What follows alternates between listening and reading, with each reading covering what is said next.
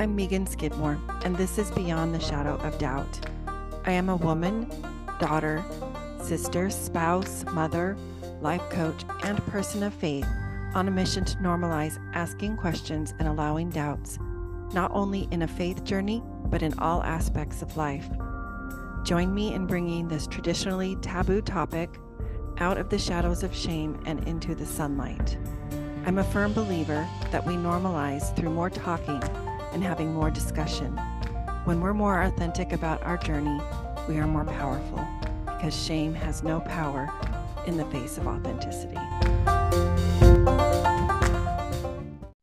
Beyond the Shadow of Doubt is a proud member of the Dialogue Podcast Network, which is a part of the Dialogue Journal found at dialoguejournal.com/podcast network. Founder Eugene England was a Mormon writer, teacher, and scholar who wrote, "My faith encourages my curiosity and awe. It thrusts me out into relationship with all creation and encourages me to enter into dialogue. My hope is that this podcast is an extension of that vision."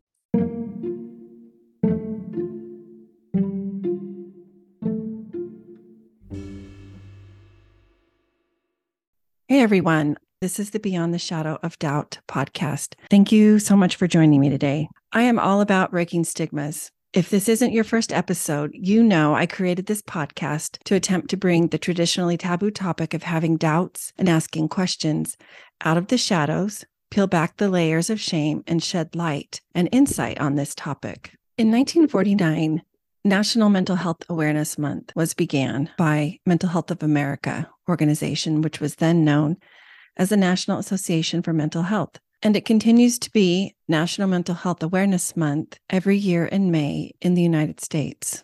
Its purpose is to raise awareness and educate the public about mental illnesses. It draws attention to suicide and attempts to reduce the stigma or negative attitudes and misconceptions surrounding mental illness. Oxford Languages defines mental health as a person's condition with regard to their psychological and emotional well-being. I read this article that compared mental health to a vast ocean. And so if our mental health were compared to a vast ocean, our emotional health would be the waves that are going up and down across the surface of the water, sometimes higher, sometimes lower, sometimes stronger, sometimes softer. And that imagery really stuck with me, so much so that I expanded on this concept and I added my own parts to this vast ocean of mental health. So I added our physical health, and that could be comparable to the vessel that we are aboard, such as a life preserver versus a yacht. The more capable our vessel, the more equipped we are on the vast seas. And the same is true of our physical vessels or our physical bodies. Spiritual health could be compared to the fuel of the watercraft. The more we have, the further we'll go. When our fuel is depleted, of course, we have to stop so that we can refuel. Fuel required for a life preserver or a fishing boat or a yacht will make for a very different journey. Our intellectual health, I compare to the weather overhead, be it full sun or stormy or heavy or even medium rains. It invites us to ask, is there further light and knowledge available? Or are we dwelling on the storms and rain clouds? There is insight and growth to be had in all kinds of weather. All of it is connected by, you got it, mental health. It touches all of it. That vast ocean touches emotional, physical, spiritual, and intellectual health. It's intertwined, it's interconnected, interdependent, all connected to this vast ocean. Although it's not clinically diagnosable, loneliness often accompanies and even exacerbates many mental health challenges, such as anxiety, depression, and dementia, as well as physical health challenges like heart disease, high blood pressure, and diabetes.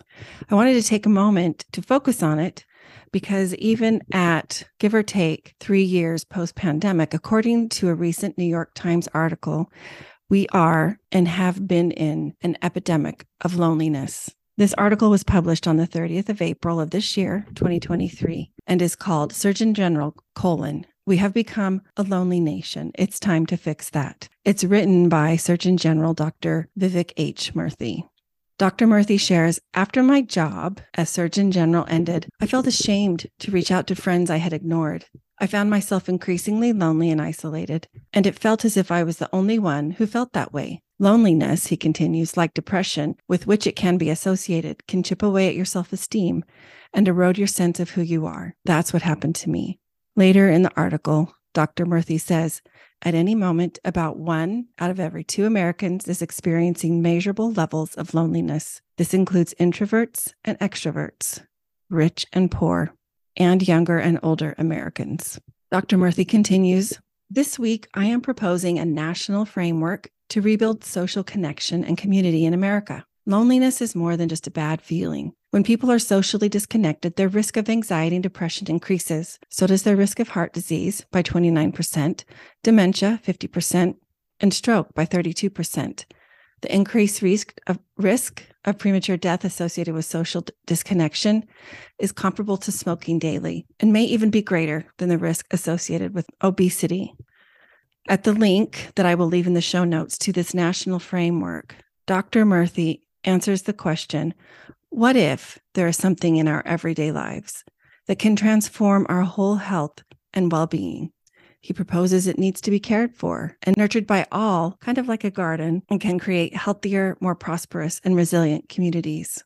And of course, the thing that he is referring to and proposing is social connection. I invite you to read more of this article, as well as the 82-page document, the Surgeon General's Advisory on the Healing Effects of Social Connection and Community. And again, I'll leave links in the show notes. In conclusion, I wanted to also point out that there are state and national resources, some of which are available internationally to help support in mental health challenges. The Mental Health of America, first and foremost, has a chapter in each state and in most cities. You can go to their website, take a depression screener, and also download a free mental health toolkit. The Trevor Project has trained individuals available 24/7, either by chat, text, or phone. NAMI also has resources at their website. And if you want to talk to someone in person, go to the Southern Area Behavioral Health website, as it has a walk-in clinic. You can always call 988. That is similar to 911 is for emergencies.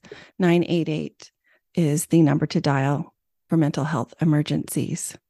Thank you for joining me today. If you have questions or if something resonated for you, please shoot me an email at hello@meganskidmorecoaching.com.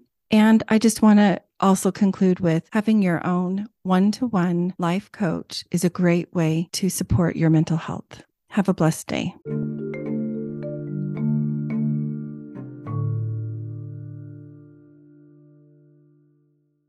Come join me in Hopeful Spaces, a Dallas Hope Charities component of Hopeful Discussions, which is sponsored by Mercedes-Benz Financial Services USA. Hopeful Spaces is a monthly parent, caregiver, and ally support group facilitated by Megan Skidmore Coaching. To join is free. Simply send an email to chc@dallashopecharities.org.